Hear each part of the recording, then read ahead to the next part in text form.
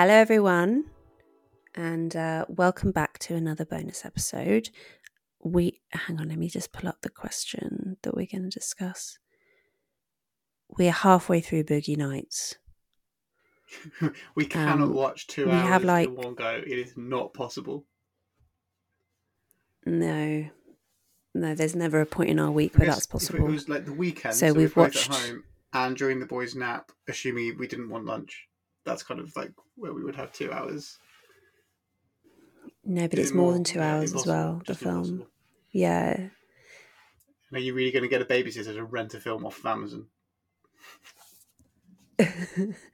Yeah, but then the problem is that we're working in every minute of our childcare hours.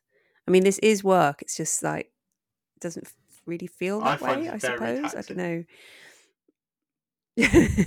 I'm really enjoying Boogie Nights, but anyway, we'll get on. We're only halfway through. Maybe the latter half will be very different to the we can't really talk. We've watched the first hour and 20 minutes in 2 chunks. We basically have about 30 to 40 minutes which we can spend quietly together every evening. And so we've spent 2 of those on 2 bits of Boogie Nights, and now we're spending another one doing the pod. And I'm trying to find this question. What's the future of feminism? Yeah, but I want to see who asked, because I want to give her a shout out. I'm so silly. I gotta say, it is so heartening to see how active the chat is. I was looking at I was just curious to see what other people chatted about on different Substacks, and so I had a little look through the ones that I subscribed to, and I couldn't find any that was as active as this one. Sometimes writers don't turn them on for some reason. I don't really know why they wouldn't. Or they just I think it's because writers tend not to start threads and things, and so people are a bit shy. Whereas it's been underway for long enough now that people aren't shy, so there's lots of lovely threads. It's really nice to see. Okay, here we go. It was from Jessica Noguez. Sorry if I'm mispronouncing your name, Jessica. Who would love to know the future of feminism according to you. According to you. I mean... It's like Times Person of the Year 2007. It's you. It's like an All Souls question, isn't it? In fact, wasn't that... No, it literally is. Was an All Souls question at once. There was a paper I saw once where the question was wither feminism. Wither feminism. All right, so... Nicole, sorry, I've forgotten her name already. Nicole? Jessica, similar. Some of the same sounds. So, Jessica, wither feminism. Well... Do you want to go first then? I think I know what you're going to say. What do you think I'm going to say? That differential fertility means that your brand of feminism is going to win out. The only question is whether the world is kind of destroyed first. I mean, it's either going to be my brand of feminism or it's going to be no feminism at all. Right. That's going to be the final round of the Hunger Games. It's either your feminism or it's what Handmaid's Tale feminism, which is, That's stretching the definition of the term, branch. Yeah. Yeah. Even I don't think that Handmaid's Tale feminism is coherent. Yeah, I am pretty doom and gloom at the moment. When I started writing the book, as you'll know, The Case for Having Kids, I kind of envisaged it as an optimistic insight, as like a policy program for the UK government in particular, and for other governments, to say, here are all the lovely policies that you can implement to avert the problem with low birth rates, which is real and serious.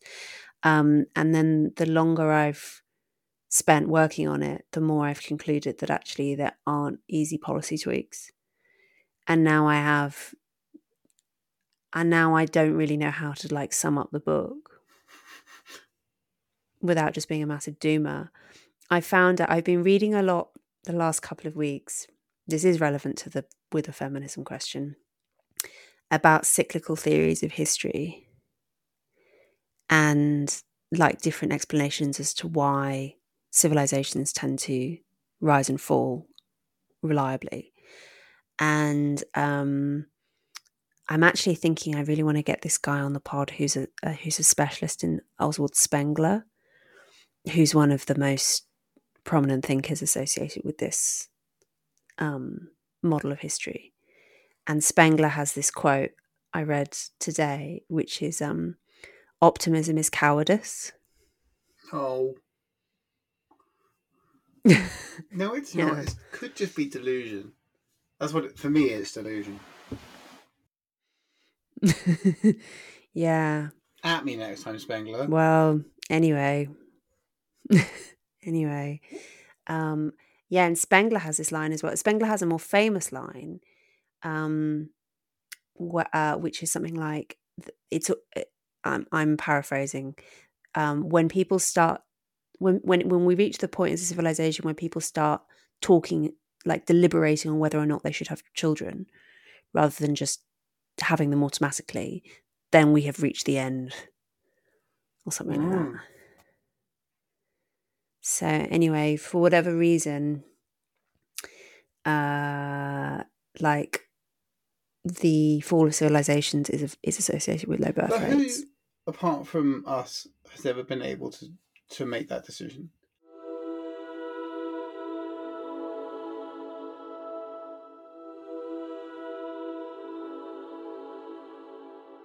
Hi everyone, you've just listened to a teaser version of this week's bonus episode. So the way it works is we've got our classic episodes on YouTube, on all podcast platforms, on Substack, where I sit down with a guest for about an hour and have a conversation.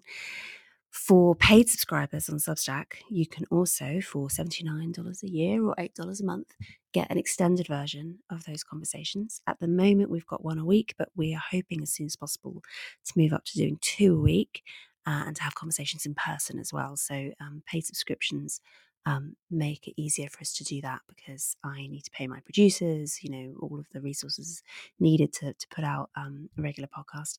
On Substack as well, there is also a founding members paid subscription tier. So for founding members, you get all of that, and you also get these full-length weekly bonus episodes, about an hour, where me and my husband respond in a very unscripted way to listeners' questions. So that's for $159 a year, which is a bit over $13 a month. So all of this is available at my Substack, louiseperry.substack.com.